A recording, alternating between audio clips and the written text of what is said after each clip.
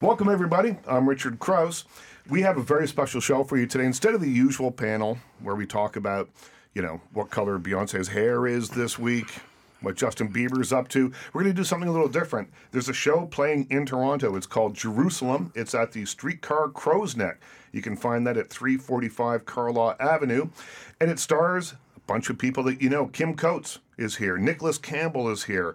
One of the stars and the producer of the show, Philip Riccio, is here. And Phil, I'm going to start with you because I love this line. It says that this Jerusalem is a Pied Piper tale for the Tarantino generation. What does that mean? And tell me about the show. So Jerusalem is a play by a British playwright, Jez Butterworth. It came out about 6-7 years ago or so and was a huge hit on the West End and then transferred to Broadway, where the actor Mark Rylance, was playing the lead in that production. And it's about this character, Johnny Rooster Byron, who is from this small town in rural England. And he's just kind of, at some point in his life, squatted in a forest and started living in a trailer there. And there are all these epic myths about this guy. He used to be a daredevil, and he was a huge kind of celebrity in the town. And as he's aged, it's become this forest has become a spot where all the teenagers in town come, and he sells them drugs and gives them kind of a safe place to party. And when our play takes place is the town council's decided that it's time for him to leave, and they're going to kick him off this land. So the play is really about this struggle between Johnny Rooster Byron and the town trying to get rid of him. So it's really a story about what connects us to the land that we live on, what our connection to mythology and legends and things that are bigger than us, and how modern society comes in and tries to destroy that, and how can we hang on to that. And this epic journey of, really one of the most entertaining, complex, amazing characters I've ever come across in theater. It's, the scope of the play is Shakespearean, but it's very modern and hilarious. And so, at the core of it is this Johnny Rooster Byron. And so I teamed up with another independent company in Toronto outside the March. I run the company theater, and so the show is so massive that we had to team up to do it. And we thought, for years we were like, we would love to do this play. This is one of the best plays that we've ever read, but how do you do it without a Johnny Rooster Byron? Like, who in Canada could play this role? There aren't many people who could play it. So, immediately we thought of Kim Coates. We didn't know Kim Coates. So we thought, okay, what are the odds of Kim Coates doing this play? We thought they were probably pretty small. Less than 0. Keep going, Phil. You're doing really well. Pretty good. So I wrote a letter to his agent, and I basically said in the letter, I basically just said, I think this is one of the best plays I've ever read. I think this is one of the greatest parts ever created for an actor.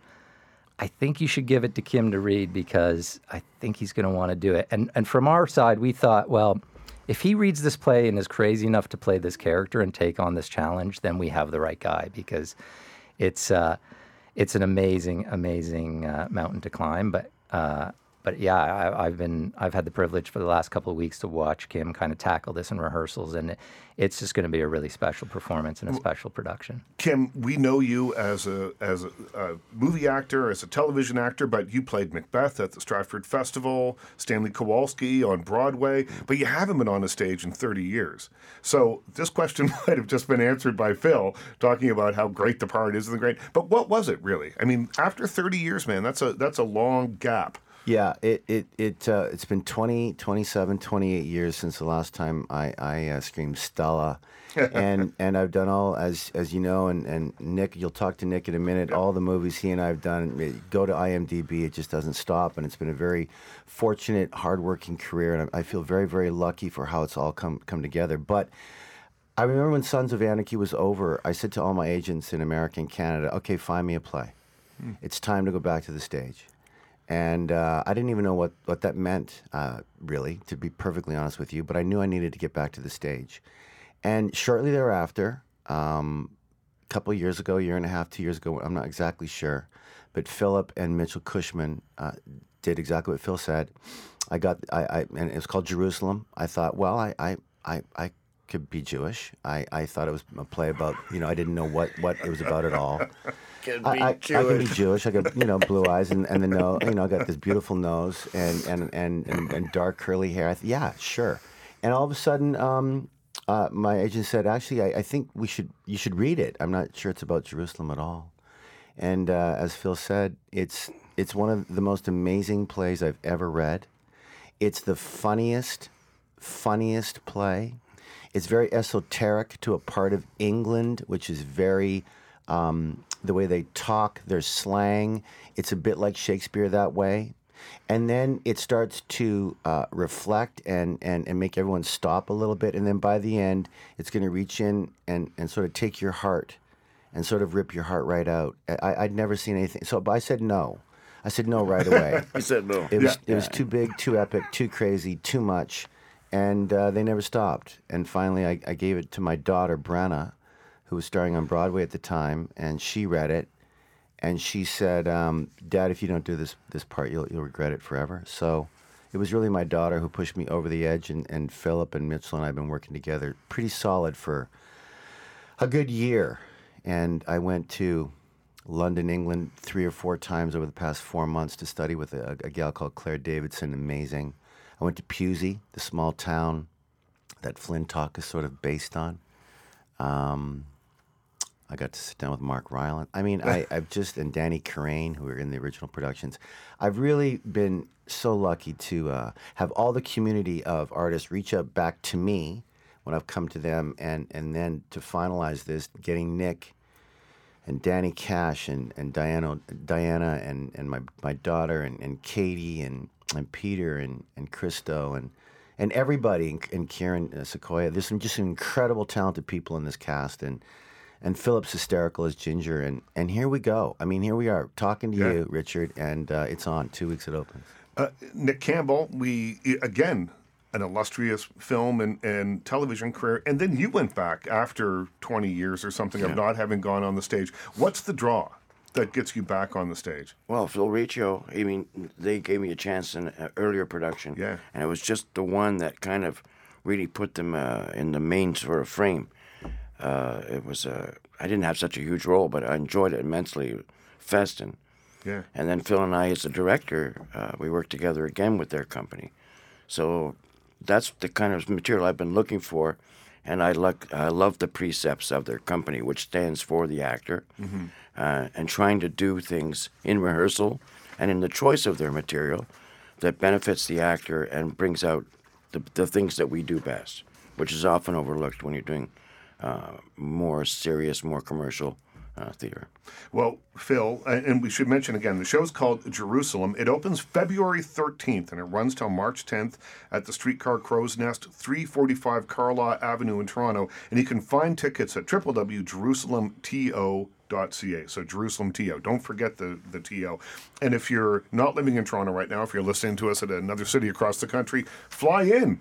It's cheap. It's nice here. We got good restaurants. You go see a great show. It'll be great. And not only should they, but I got to tell all your listeners that from spending those 4 visits, encompassing the language and the accent and the beer and the pubs and the stories, 13 beautiful Puseyites are flying here to see the play. No, I'm not kidding. 13. Awesome. So, oh my, get ready. But I mean, as you said, it's been 30 years since Kim's been on stage, and I think he'll probably need 30 years to recover after this. It is a once in a lifetime or once in a generation opportunity. We should take this across Canada. This is something that deserves to go on further.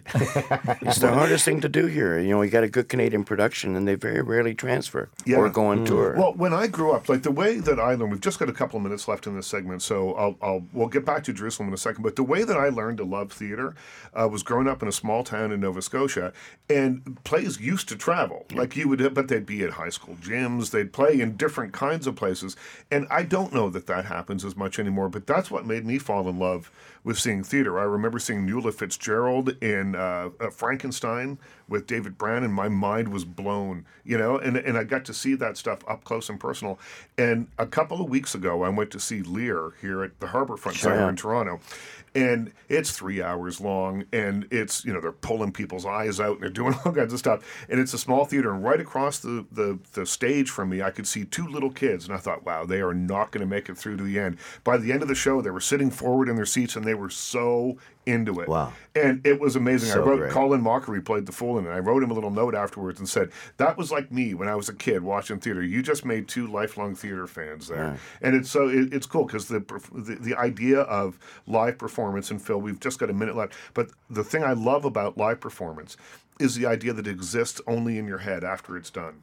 It's a memory that you take with you, and I still remember those shows as vividly as they were yesterday. Yeah, for sure. And I think the other thing about live performance, which we really try to hang on to, is this idea that it is live. Mm-hmm. That show, that performance that night is going to be different than the one after it. And so that group of people who come together that evening, they're experiencing something together that it won't ever be recreated exactly in that same way. So I think there's something really cool about that is important to keep going.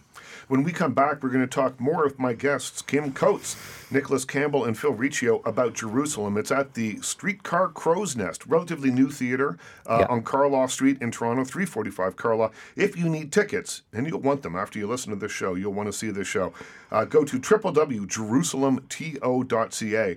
When we come back, I want to find out just about a little thing you guys are doing, which is kind of cool. You're inviting the audience to a party before the evening performances. That's something I've not really seen Phil's before. Idea. Totally. Yeah. It's a great idea. Way to go, It's a great idea. Let people have a couple of drinks beforehand. So when we come back, we'll talk more about Jerusalem with my guests, Kim Coates, Nicholas Campbell, and Philip Riccio. Stay with us. Welcome back, everybody. I'm Richard Krause. Very special show today. Kim Coates, Nicholas Campbell, and Philip Riccio are here to talk about a play called Jerusalem. It's at the Streetcar Crow's Nest in Toronto. That's 345 Carlaw Avenue. Check out all the details that you need to know about this, including how to buy tickets at jerusalemto.ca. It's Kim Coates' first time in almost 30 years on a stage after, Sons of Anarchy, the enormous success of that, and the Goon movies and everything else that you've been up to. Since you've been here last, which was about a year ago, I think, I think you've made 2 films, you've got this, you've got all kinds of stuff going on. We'll get to all that a little bit later. Want to talk about Jerusalem a little bit more, and specifically, Kim, about the character Johnny Rooster Byron.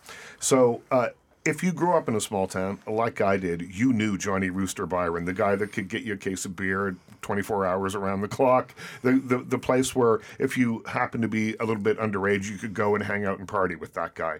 You knew that guy. Tell me what makes him such a compelling character to play. Sure. He literally, he and his father and his father's fathers come from, they say it's the most forested, antiquated part of England. Somerset, Wiltshire, the whole area. Stonehenge is right there. Yeah. It's just mythical, and there's more trees in this particular area than you've ever seen. So the earth is super important, and this guy is a bit of a Pied Piper. He's a gypsy. Hasn't worked in ever.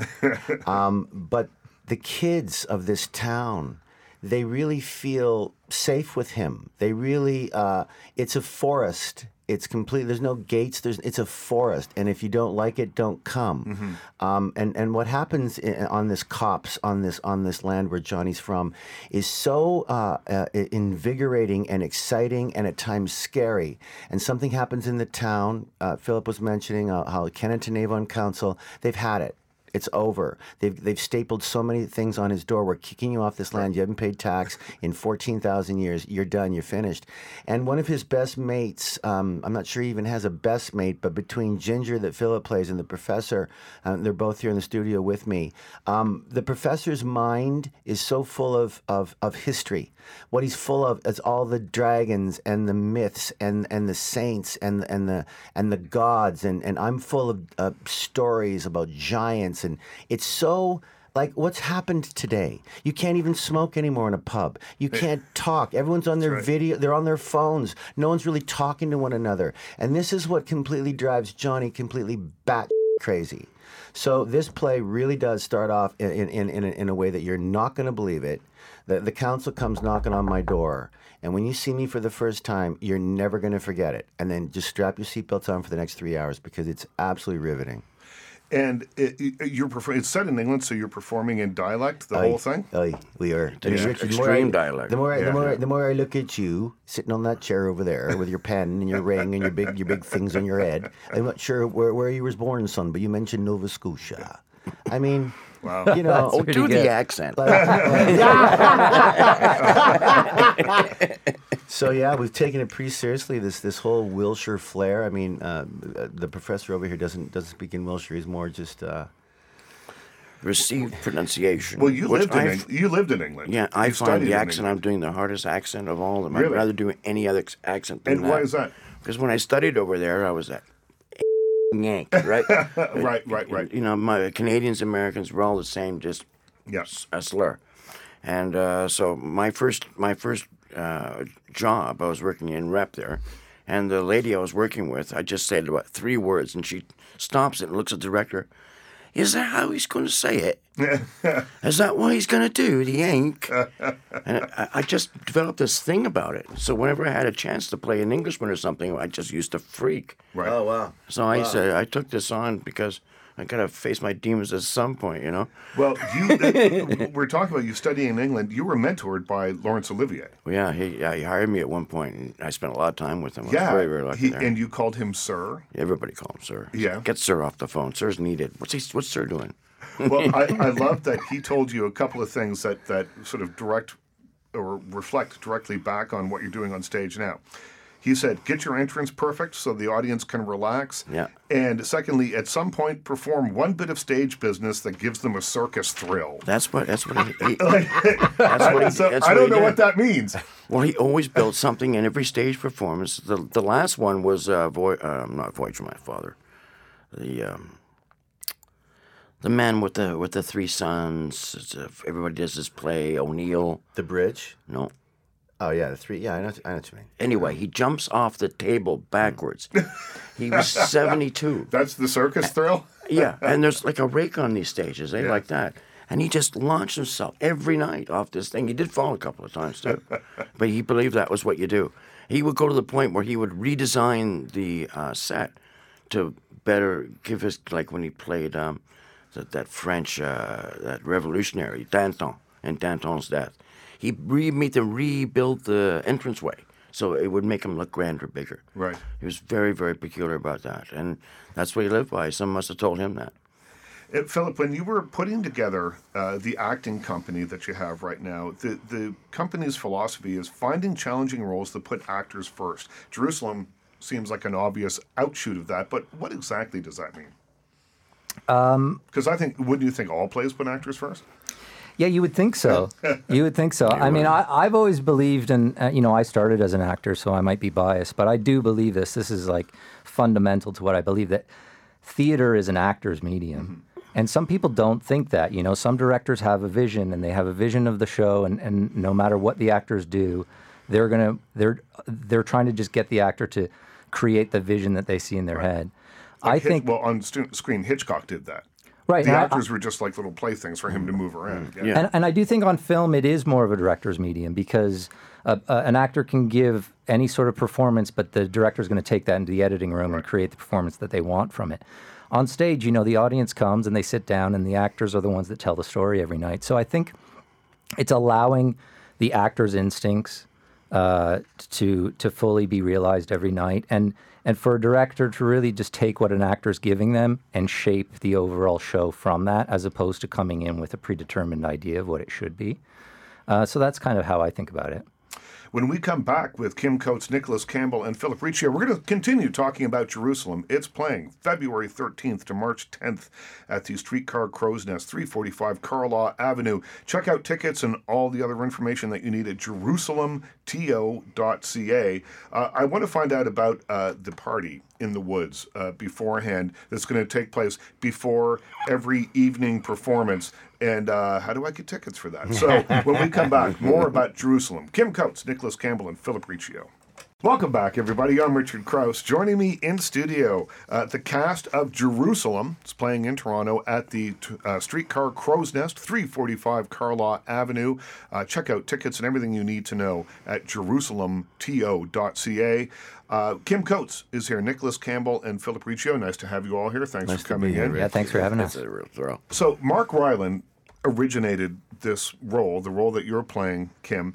You got to meet him, and tell me about meeting him. We know him. I know him as a screen actor from Bridge of Spies and the GHB. No, what was it called? The Great Big Monster movie he made with Spielberg. Great Big Giants. Yeah. Wolf Hall. You see Wolf Hall? Yeah, Wolf Hall. Man, yeah, was that great. Yeah. So fantastic actor. Tell me about meeting him. Yeah, he's arguably the greatest stage actor of his generation.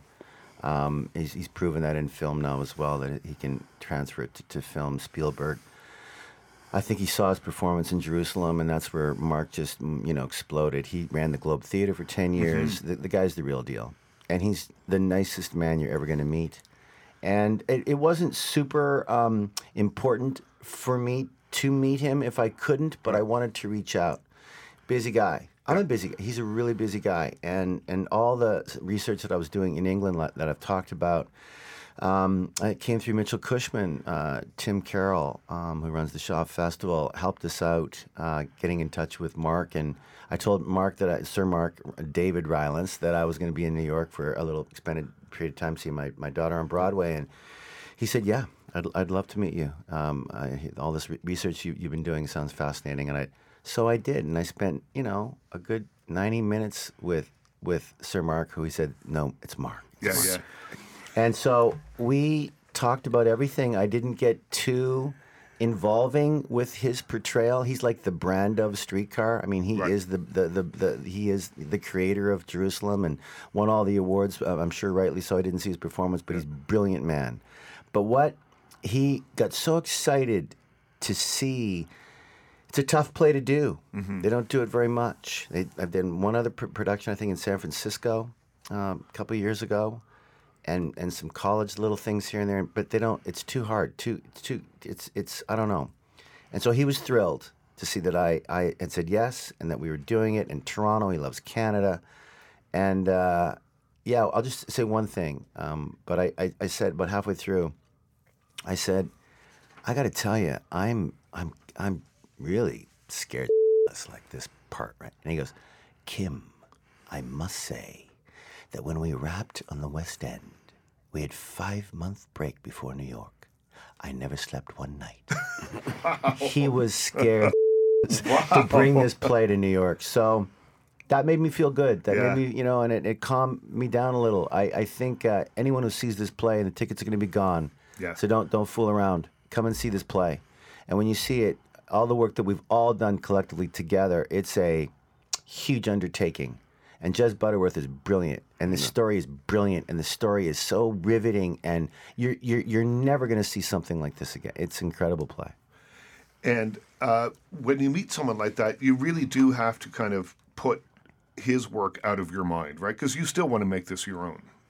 Yeah, I never saw it, so I can't. All I know is I've seen the photos, and he's playing Rooster, and there's a very physical presence about this man, and my chest is sticking out like a rooster, and we've got a bad hip because we were a former stunt man and had busted bones everywhere in his body, and he just stood up in his dressing room and just started walking around like him. He was trying to remember what it was like because it's been so long ago, and he's done so much since, and just to watch him strut around and get that little voice going on out there. Right. It was incredible for me. So no, I don't. I think this was like him, passing the baton to me, and I'm going to take it now, and we're going to make it our own. And his biggest regret is he's not going to be able to see it. He's on Broadway right now in the finale in The King, so he won't be able to see it, but he really wanted to. So I love that guy. He's amazing. Phil, tell me about the parties beforehand.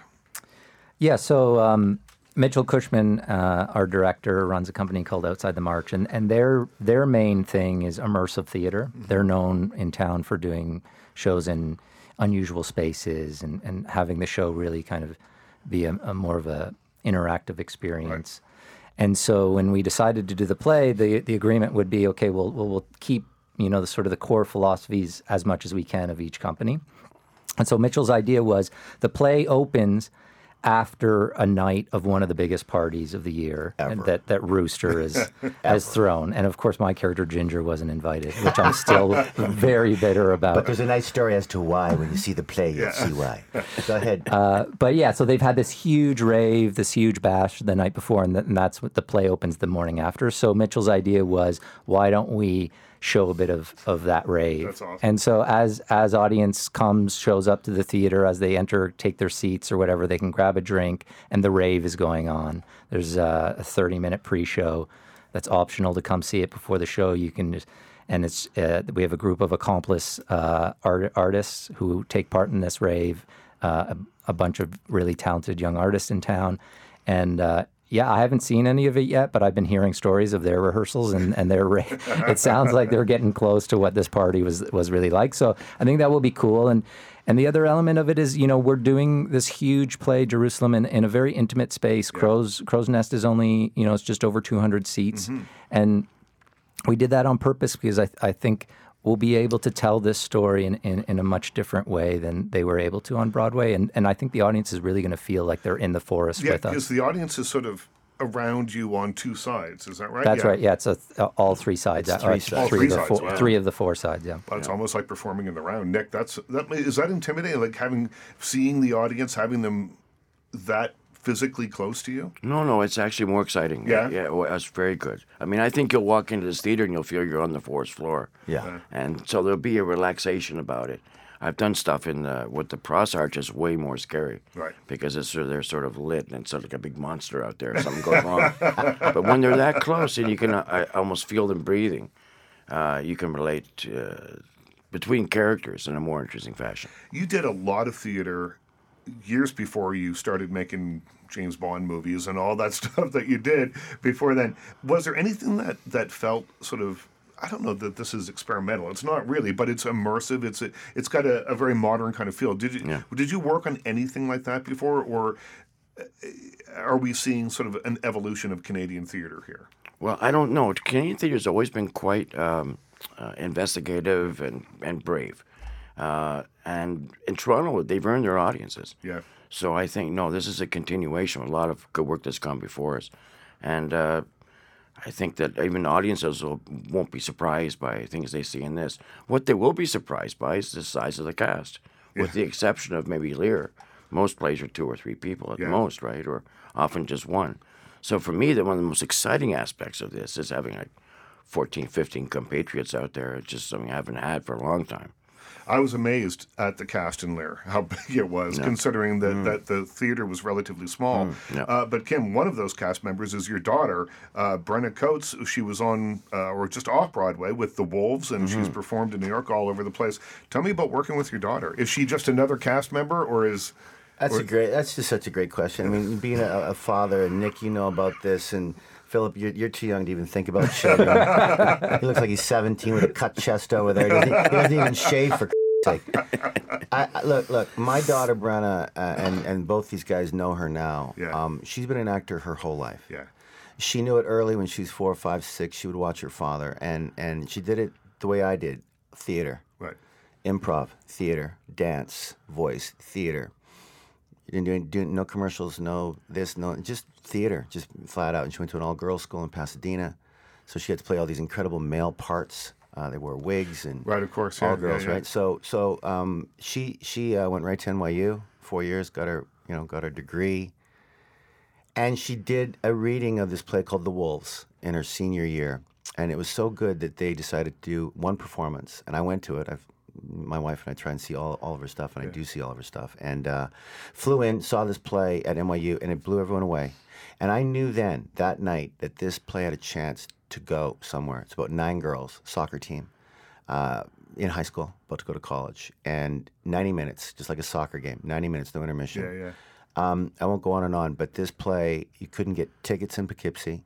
You couldn't get tickets at the Duke Theater. You couldn't get tickets at the Lincoln Center. It was sold out for a year and a half. Like they won an Obie, they won a Drama Desk Award for ensemble cast. So Brenna, and she went to La Jolla, where Des McAnuff ran. All that. And, well, you know what? We're going to wrap it up. Yeah. We're going to come back and continue talking about her on the other side of the break. That's Kim Coates talking about his daughter Brenna. Nick Campbell is here. Philip Riccio. We're talking about the play Jerusalem. Stay with us. Beautiful. Welcome back, everybody. I'm Richard Krause. In studio, Kim Coates. We're going to hear more about his daughter Brenna in just a few minutes. Nicholas Campbell is here. Philip Riccio. They are the stars, and Philip is one of the producers of Jerusalem. It's at the Streetcar Crow's Nest Theatre, 345 Carlaw Avenue in Toronto. If you want more information, check out jerusalemto.ca. Ben Brantley of the New York Times calls this play a great frame-busting play that thinks big, transcendently big. That's pretty big praise from the biggest theater critic in New York City. Kim, you were just talking about your daughter, Brenna. She's in this show, and the question was originally, is she another actor in the show, or is she your daughter and an actor? It's been a phenomenal experience for me to see Brenna work. We're acting together. Yeah. We've never done that before. I don't see Brenna. I see Tanya. Yeah. I really do. And see the character Tanya that she plays. And Katie, who plays P, these two girls are a force together. And Peter and Christo, I think you guys will agree, they're a force. Yeah. These four young kids who are co-leads with all of us in this play. To watch them work and to immerse with the language and the accent, and what they do is so funny, and it's just great. So dad, daughter, pretty proud. I just want to say one thing about the Crows Theater, right? This stage, it's like you said, really new. Yeah. Year and a half. Mm-hmm. They finally just finished their restaurant. It's just opened this past Christmas time, really. Fall, Christmas, right? They're so excited to have us. This is such a different show. I don't know how Philip and Mitchell are affording to do this show. It's 14 characters. But there's no denying that there's never been a play like this ever before here. And I think that alone is something that really got my juices flowing. And to be home for me, Canadian boy, I was so proud. Working with Nick for the 4th or 5th time, meeting Philip, I'll tell you what, it's really exciting. Well, Philip, one of the things that you're doing here, I think people will be struck by, is that you've cut an Airstream trailer in half for the set. So tell me about that. We actually had to cut it into 7 pieces. Oh, really? So yeah, the centerpiece of the set is Rooster's trailer that he lives in the woods, and so that was easy enough. We searched online and we were like, okay, well, we got to buy a trailer, and we found the perfect trailer. It was a few hours out of town. We went, we bought it, and then we realized it's not going to fit in the theater. How would we? We can't get into the theater. Literally can't get it through the door of the theater, right? Right. Oh, we found our trailer. Oh, it's not going to fit. Yeah. So I think we had to hire, we had to hire a team of scientists and physicists. I don't know what they did, but someone with a chainsaw. Yeah. And they were very accurate in terms of like, okay, these are the sort of pieces we got to put together. I think we might sell it as like a puzzle that after the show that someone can buy and put together. But yeah, we have it in the rehearsal hall right now, and it's awesome. But brilliant. Yeah, we got to take it apart again and move it in the theater, one piece at a time. Yeah, it's a pretty brilliant design team. I bet it's going to be very exciting for the audience when they come in and see what they've created here. That's something else. I can't wait to see it. So, Nicholas, I wanted to talk to you about Da Vinci and post Da Vinci, because there's a couple of great stories here that I've read. And so people will come up to you and ask for advice after Da Vinci was over. And one guy... yeah, I do get that, yeah. Well, and this story has just made me laugh so much when I was reading it. So a guy will come up to me and say, my son, he's smoking pot. I wonder if you can have a word with him. And then, as written in the newspaper, Campbell says, smiling, I'll tell him, sir, I'm an actor. You confuse me with the character on television. But if your son has good stuff, I'll be glad to meet the young man. I get that a lot. I'm sure it happens. I get that a lot. Would you come and talk to my kid? Well, I'll speak to the coroner. I hope it's not in the wrong circumstances, but he's an ex-cop. You can tell your kid a few things he's got to know. Well, I won't name it. I won't name any names, but the characters in the play take a lot of drugs, and there's one person in the cast that we always go to find out. Okay, well, what would this drug do to you?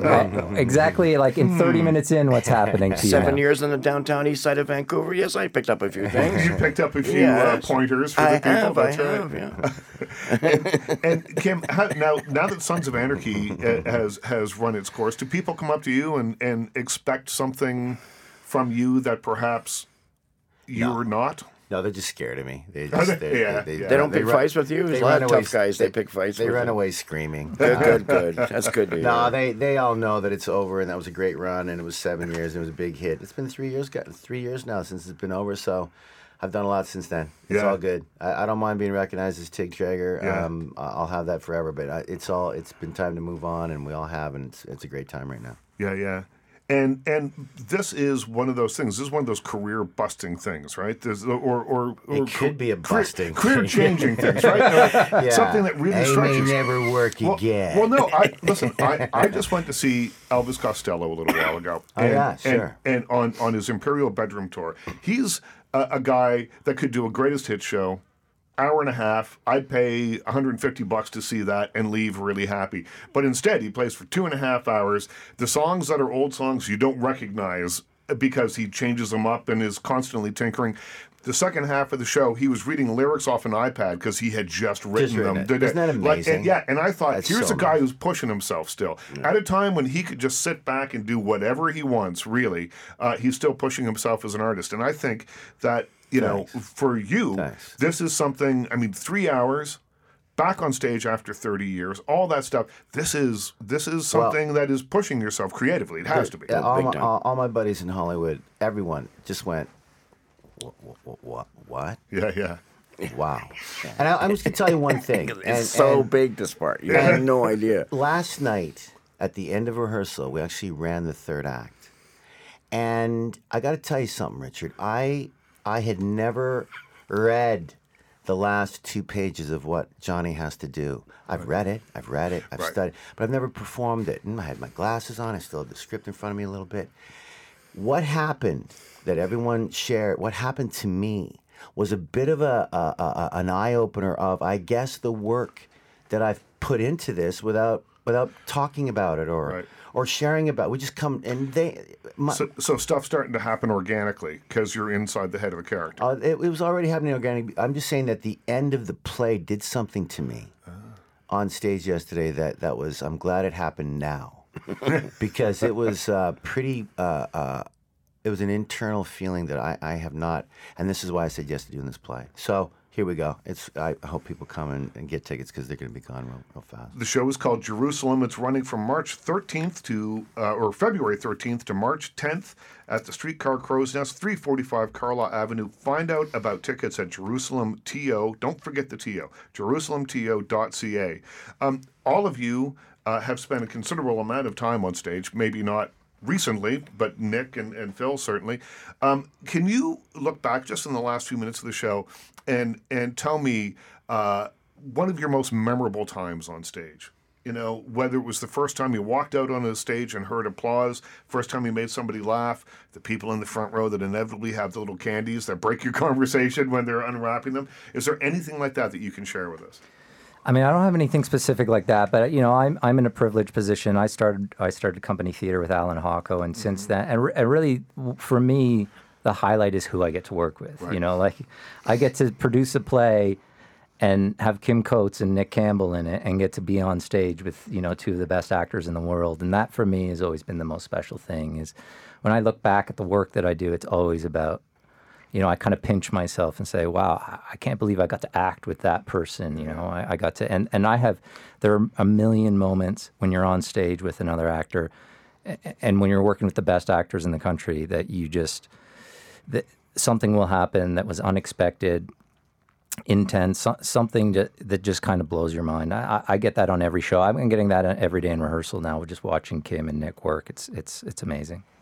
Nick, anything come to mind? Oh, yeah. There's one time in Kingston, Ontario, 1972. It's the Russians playing Canada in the Super Series. And I'm opening. My first part was Charlie Brown, Your Good Man, Charlie Brown. Wow. So we get to the end of the first act. Gotta get this stupid kite to fly. And then we come out for the second half of the show. There's not a soul in the audience. I thought, what did I do? Did I sing the wrong song? Was Snoopy taking his pants down again behind me? What was going on? Oh no, everybody's worried that Russia was going to beat Canada. They all went home. They That's laughed. amazing. Wow. So that was my first experience there. Kim? Yeah, no, just this play. It's great to be back on stage again, and I think for me, it's been phenomenal to see guys like Philip and I kind of open the play in a way, and his accent, and the way he and I are kind of like brothers at arms with our sound. That blows my mind. It's funny. And Dingle Balls over here, when he comes on the stage, which is shortly thereafter, he's my kindred spirit. He's Johnny's kindred spirit. And then the kids show up, and then the Kenneth and Avon show up, and then the craziness of what we do. For me, it's just great to be back on the stage. It's unbelievable. Listen, you're going to have a chance to see Kim Coates, Nicholas Campbell, and Philip Riccio on stage at the the Streetcar Crow's Nest, 345 Carlaw Avenue, from February 13th to March 10th. Is there a chance that this show will go longer if and when? Well, it's going to sell out. So if it sells out, can we keep everybody around for a few extra weeks? There's a chance that it might go a little bit longer. Right. We can't, but it won't go much longer, unfortunately. The Everybody's cast is busy. too Get busy. your tickets now, and we'll see what happens. Yeah. Yeah, we'll see what happens. Yeah, and you can get tickets at jerusalemto.ca. I can't wait to see this, guys. Thanks so much for Thanks coming a lot, in. This has Richard. been really fun. Thanks. Yeah, it really was. Yeah, the show promises to be incredible, and I can't wait to see what you do with it. And 3 hours of Kim Coates, Nicholas Campbell, and Philip Riccio on stage, that's good enough for me, man. I'll be there with bells on. Thanks, Richard. Thanks so That's much. fantastic having us.